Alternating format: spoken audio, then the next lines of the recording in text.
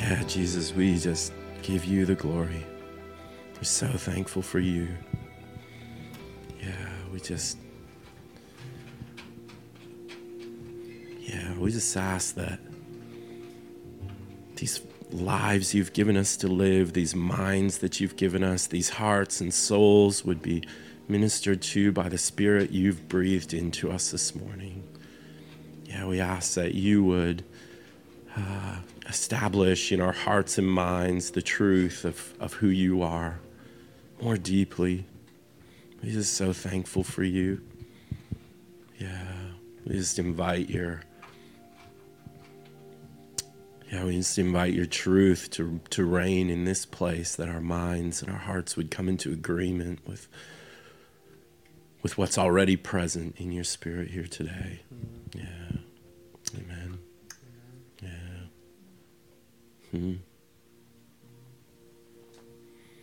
Yeah. Well, we're in full tilt Christmas mode in the Olsen house. Thanks to Crispy and Hannah. Because of a exit to New Zealand, we had our first Christmas event yesterday, and I went to the grocery store to get the things, and Leela was up wrapping presents, and yeah, it just had that vibe to it that sort of pulled us into all the Christmas pieces, but it was really great. I was really grateful for. But we're sort of in this, we sort of kicked off last week this kind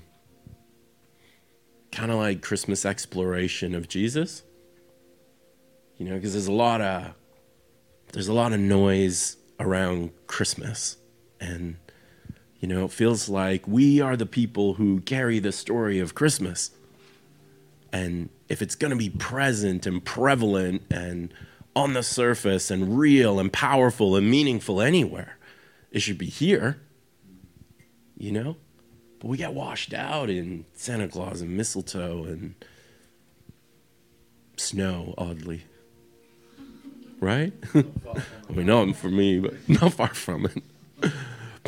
But, I think, last week we were talking about this idea of needing a revelation of Jesus in Christmas.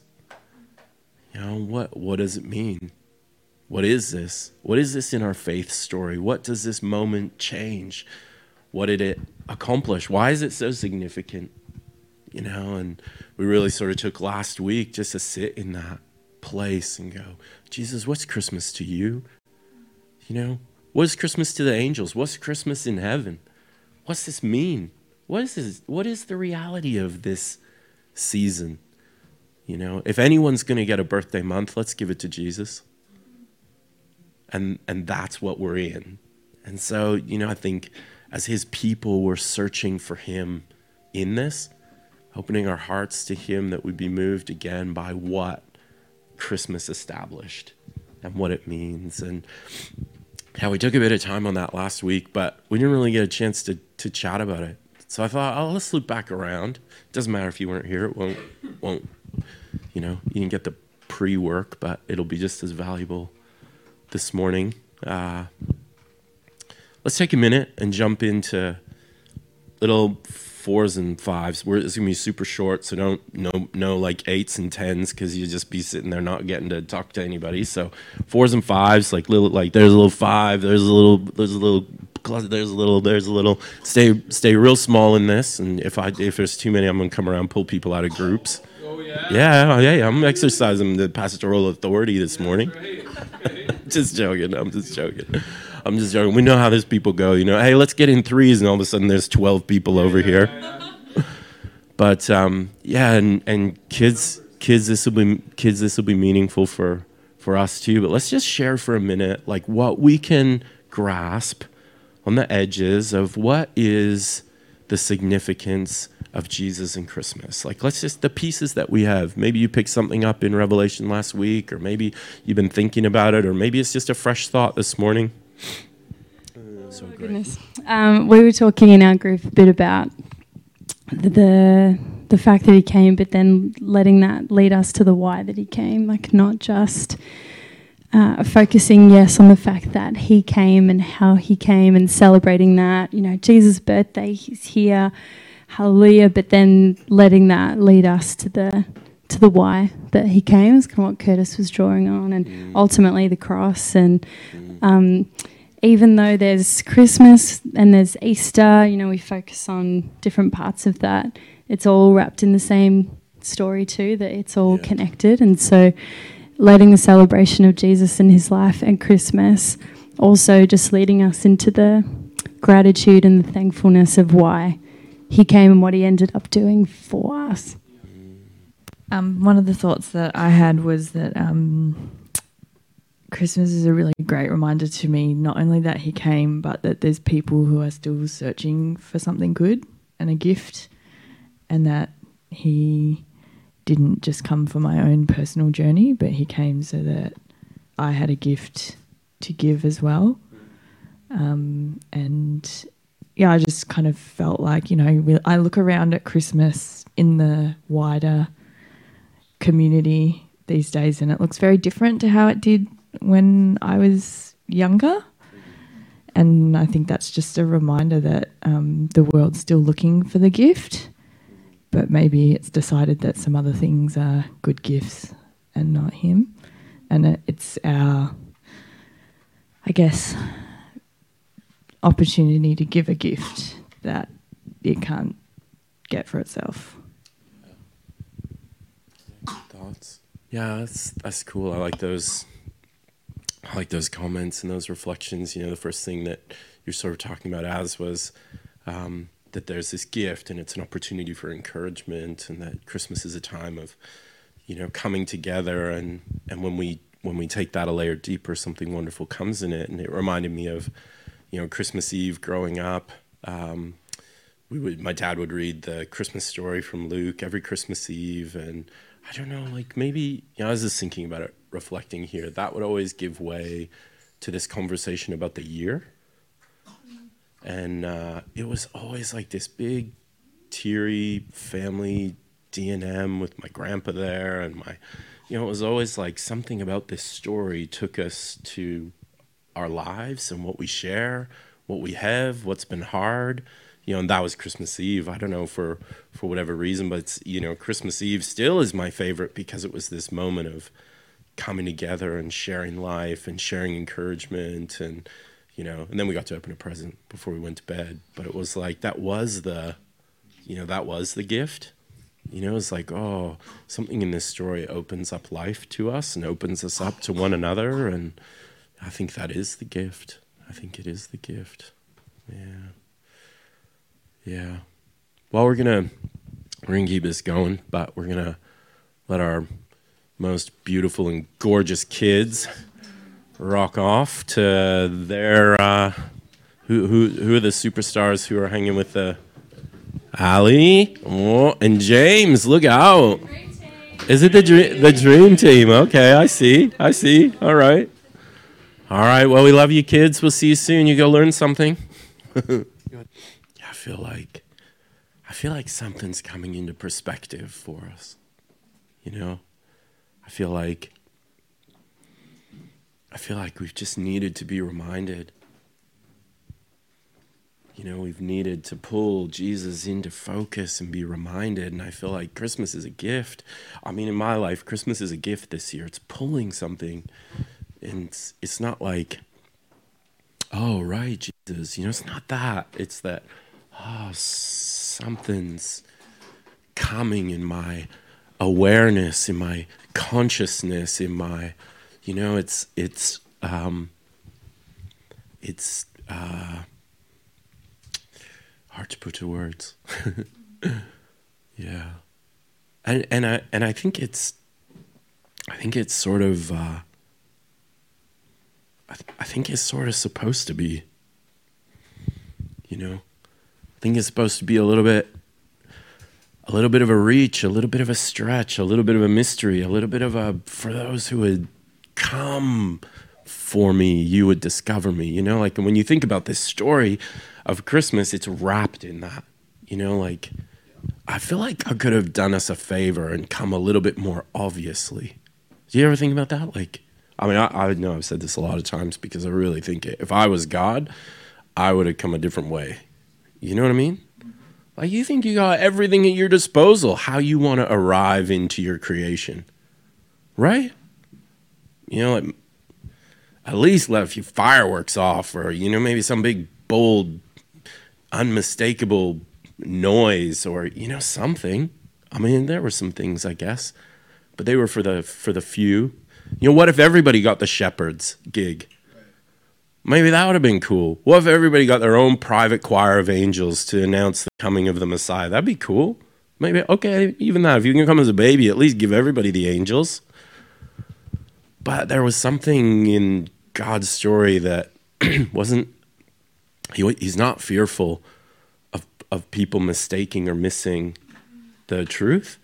He's offering himself to those who will come for him, who will pursue him, who will turn their heart and look, who will, you know, I think, you know, we are they. But yeah, this morning I want to talk about this this idea that I feel like is in intensifying for me around, I guess, wrapped up in the phrase that I felt like has come to me in pursuing a revelation of Christmas is the King has come. It's a very simple idea, you know, that I guess has just kind of been working on me. So I thought, well, let's just sit in that idea, you know, that Christmas is the moment that the King came, you know, and there was a people who were waiting for him, you know, like an oppressed people who were, you know, I mean, we go into all the history and the details of it, and it might be helpful on another occasion to do it, but, you know, a people who had believed that someone was coming to save them, someone was coming to set them free, someone was coming to establish a kingdom and right things on behalf of the people of God, that there was a Savior, a Messiah coming. This was built into the story of the people of God, that whilst you've been oppressed, there is a Messiah coming. It had been prophesied, it was believed, they were waiting, you know, and I think this is where it all starts to fall into the fairy tale category a little bit, and we just kind of tune out, you know. The story goes, oh yeah. But, you know, if I think about it, if I stop and I think like in my own life about a king, you know, it's like, I mean, do you relate to Jesus as king? Like, is that a relatable idea? If you stop and think about that and go like, whoa, this is the King's birthday. That's what Christmas is. It's like, oh, the King was born and he came. But I mean, it's so much greater than that, because this was fully God born into humanity with a mission to bring light and life and extinguish all darkness. We'll look at some scriptures that sort of like highlight the immensity or the enormity or the significance of it. But, you know, like, what does it mean to you when you hear like the idea of the King has come or Jesus is King? Like, you know, what are some of like the straight like thoughts that go through your mind? Like, what just kind of like pings you in that? Came for a reason. Came to change stuff. Yeah. Had a mission. Right. Fades into fairy tale, becomes like castles and medieval people mystery. It becomes like something like impractical. Yeah. Because of the world we live in, because of the reality we have, you know? Yeah, sure. Yeah. Untouchable, unreachable. You're the peasant. Yeah.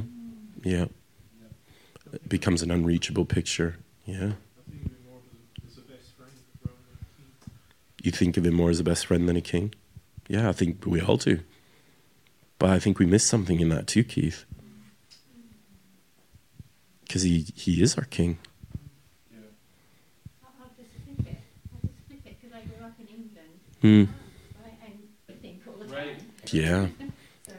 Yeah, the reflection being that there is a king who has all authority, that there's nothing that has to be done or achieved to have that. It is what exists, and there is, you know, when your king is someone wonderful, there's something incredibly reassuring. Yeah.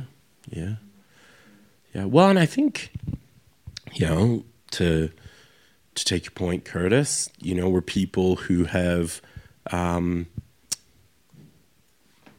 we are very accustomed to democratized society, to freedom, and that was not democracy necessarily, but freedom was also God's idea. He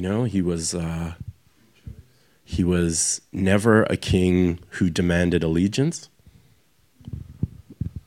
And he demonstrated that in his story. So if Jesus was king, what kind of king is he? How does he use his authority? How does he wield his power? What did he demonstrate his rule is like? Who did he spend his time with? What did he use his power and authority to accomplish? What are the things he did as he existed in human form in the kingdom in which he ruled physically and presently? How did he respond to those on earth who had authority? There's this really interesting interplay between Jesus and Pilate around Jesus' role as king, and really it's Pilate who calls Jesus out on this. And let's look at that scripture. Oops, just sure to shut that off. I'm going to keep this brief, but in John chapter, I didn't give you verses, sorry. My bad. So you just have to roll with me. Just trust me that I'm reading actual words. John chapter 18, verse 33 to 37. Yeah, you can throw it up on a phone if you want. We'll trust you not playing video games. John chapter 18, verse 33 to 37. I'm in Amplified, but it says, "So Pilate went into the praetorium again and called Jesus and asked him, 'Are you the king of the Jews?' Jesus replied, 'Are you saying this on your own initiative, or did others tell you about me?' Pilate answered, 'I'm not a Jew, am I? Your own people and their chief priests have handed you over to me. What have you done that's worthy of death?' Jesus replied, 'My kingdom is not of this world, nor does it have its origins in this world. If my kingdom were of this world, my servants would be fighting hard to keep me from being handed over to the Jews. But as it is, my kingdom is not of this world.' So Pilate said to him, 'Then you are a king.' Jesus answered, 'You say correctly that I am king. This is why I was born, and for this I have come into the world, to testify to the truth. Everyone who is of the truth, who is a friend of the truth and belongs to the truth, hears and listens carefully to my voice.'" Yes, it's a really interesting characterization of Jesus as king.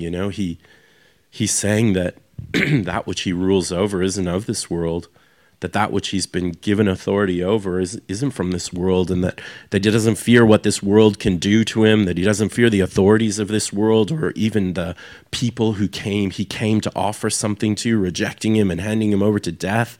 He's saying, if I was worried about ruling over this right here, we'd be fighting hard for my release and for my freedom. But he says, but this is what I came into the world for. I was born for this. This is why I came into the world, to be king, to testify to the truth of the kingdom of God and my rule therein. And so it's like, well, so what is Jesus king of then? And where do we become his subjects? If his kingdom isn't of this world, and if he came to establish, if this is the king who's come, where is he ruling, and what does it look like to receive his rule? What does it look like to be his people? What does it look like to honor him as king? We sing these songs, that say, all glory and honor to God, but our hearts, they struggle to receive the reality that we've been given, that we have a king who's worthy of it all.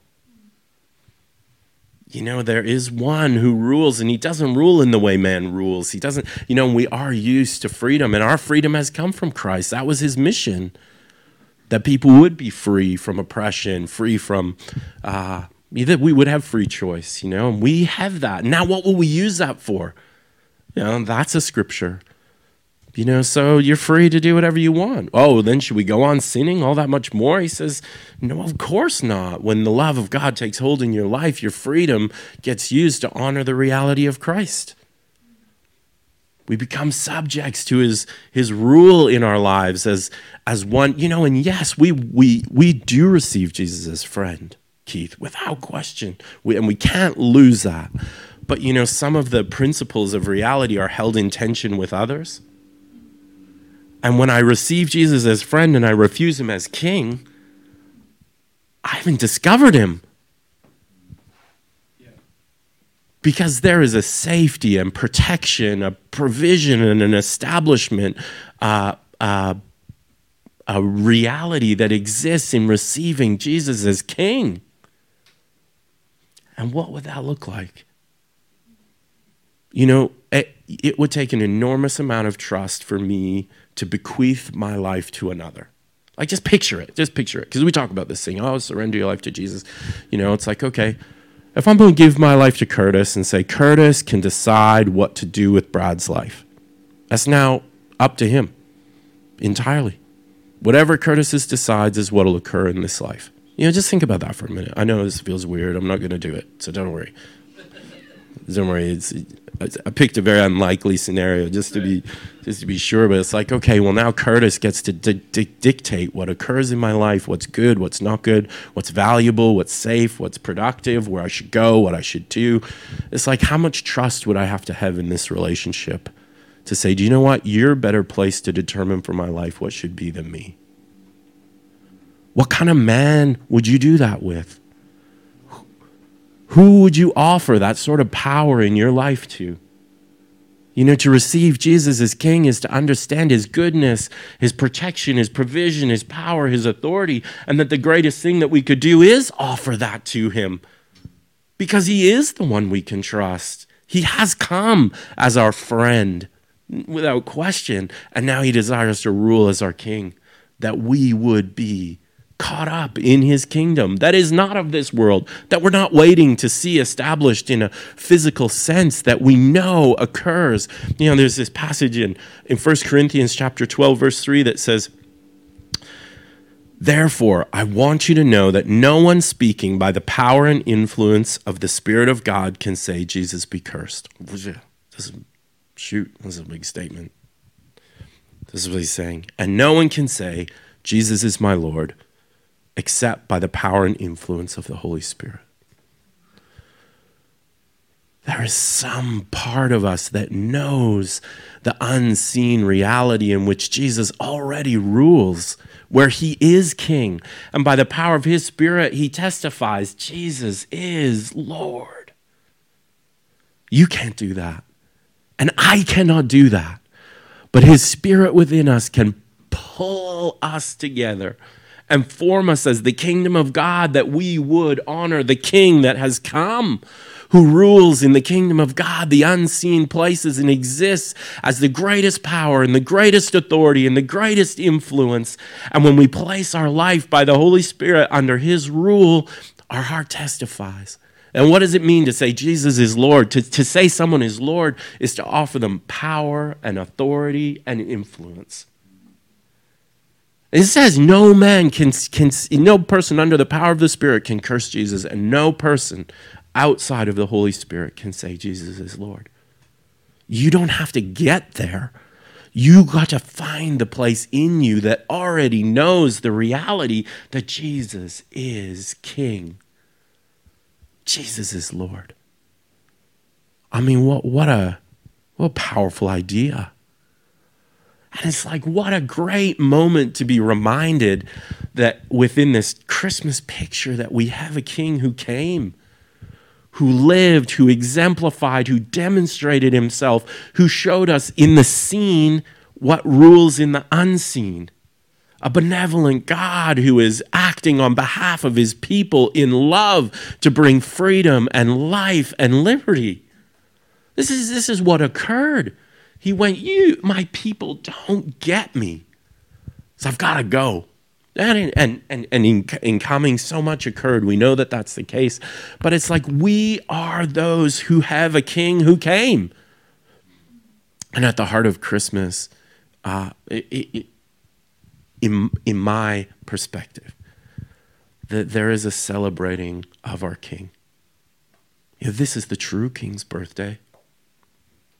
We have a King who was waited for years and years and years. Well, let's not forget that we are those he came for and that he has come. We serve a King who came. That's the truth. And who rules today in these unseen places. I think we may just park it there. There's a fair bit we could.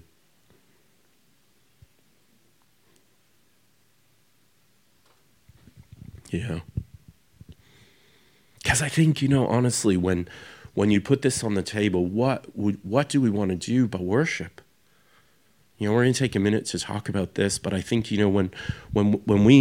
when we come to see Jesus as King, there's a part of us that just wants to put him in his place. And there's something so powerful in our lives that occurs when we give Jesus his place.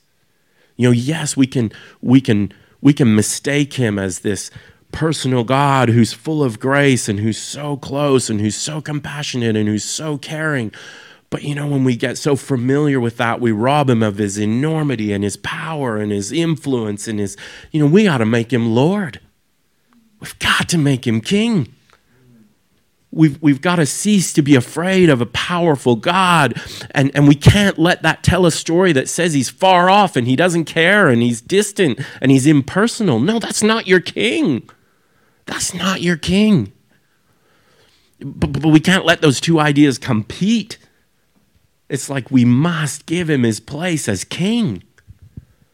You are Lord. And what happens within us when we give him that place is we start to recognize what we have.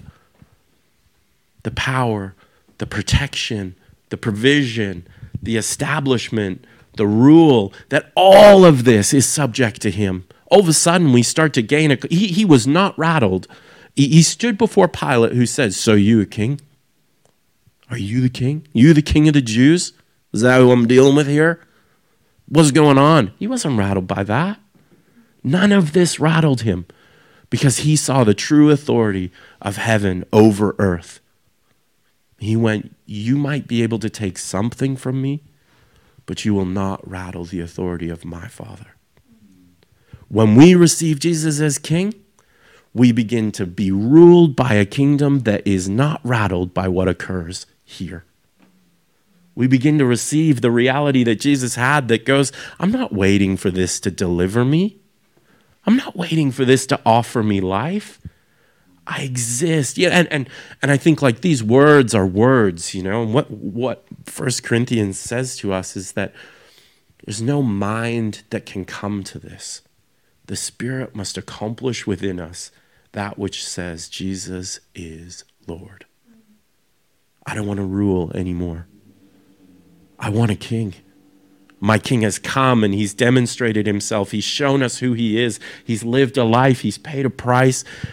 I want this life to come under the rule of Christ. And that's a gift. That's a gift of the Spirit to say Jesus is Lord. And when his people come into unity and come into testimony of that, something powerful happens on earth. Mel, you were talking about the gift of God that we receive. When the people of God receive the kingship of Christ, it cannot help but that be a gift on earth. Light and life flows in the place where the kingdom of God rules. And that's our confession by his Spirit within us. Yeah. All right, let's take 10 minutes, chat about this idea in groups of this idea of the King has come being a central theme to Christmas. What does that mean? What does that look like? What does it change to look at this and go, this is my King's birthday? The King has come, and I will not miss celebrating his coming. You know what I mean? What does that change for us as we reflect on Christmas? My King has come. All right, let's jump into some pods. We're going to come back, and we're going to respond to this as only the Spirit can with worship. So let's jump into some groups. Have a 10-minute chat on this. It's just this place that just wants to respond.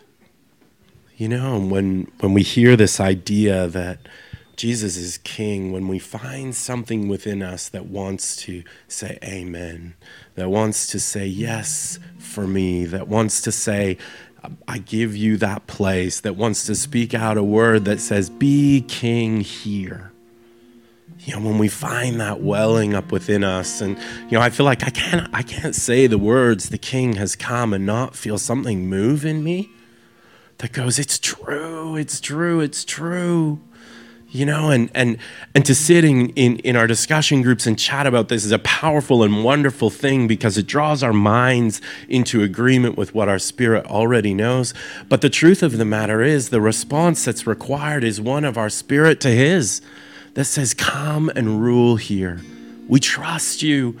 We're grateful for you. We acknowledge that you're not just a guy who lived in a fairy tale story, but you are king here and now, that you came, that you're king. We honor you. We give you place. We give you a right view that wells up within us and says, be king here. And I think there are truths that require a response. And the response to this is that we would give him his place, that we'd worship him, that we'd draw our lives into the reality that, you know, Kai said, I got distracted in your message and I went to, you know, Revelation chapter 4. I got caught in this idea of the king, and so it's, you know, talking about the creatures who are bowing down at the throne of Jesus, and the 24 elders on the thrones who are putting their crowns at his feet, and the beasts of the many eyes who are worshiping him, you know, in the unseen realm, in the heavenlies. This is just what's natural. This is what's known. This is what every minute of every day entails.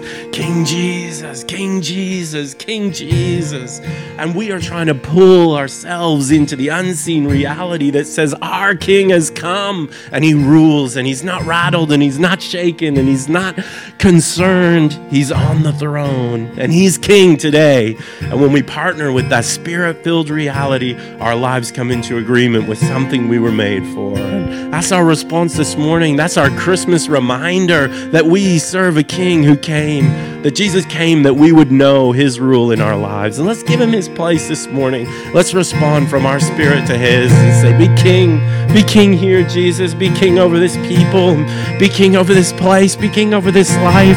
Come take up your rightful place among us. We are so sorry for the times when we haven't seen you for who you are, but we worship you as a king who has come, that you are present and prevalent and here. And we worship you. We worship you. Amen. Amen.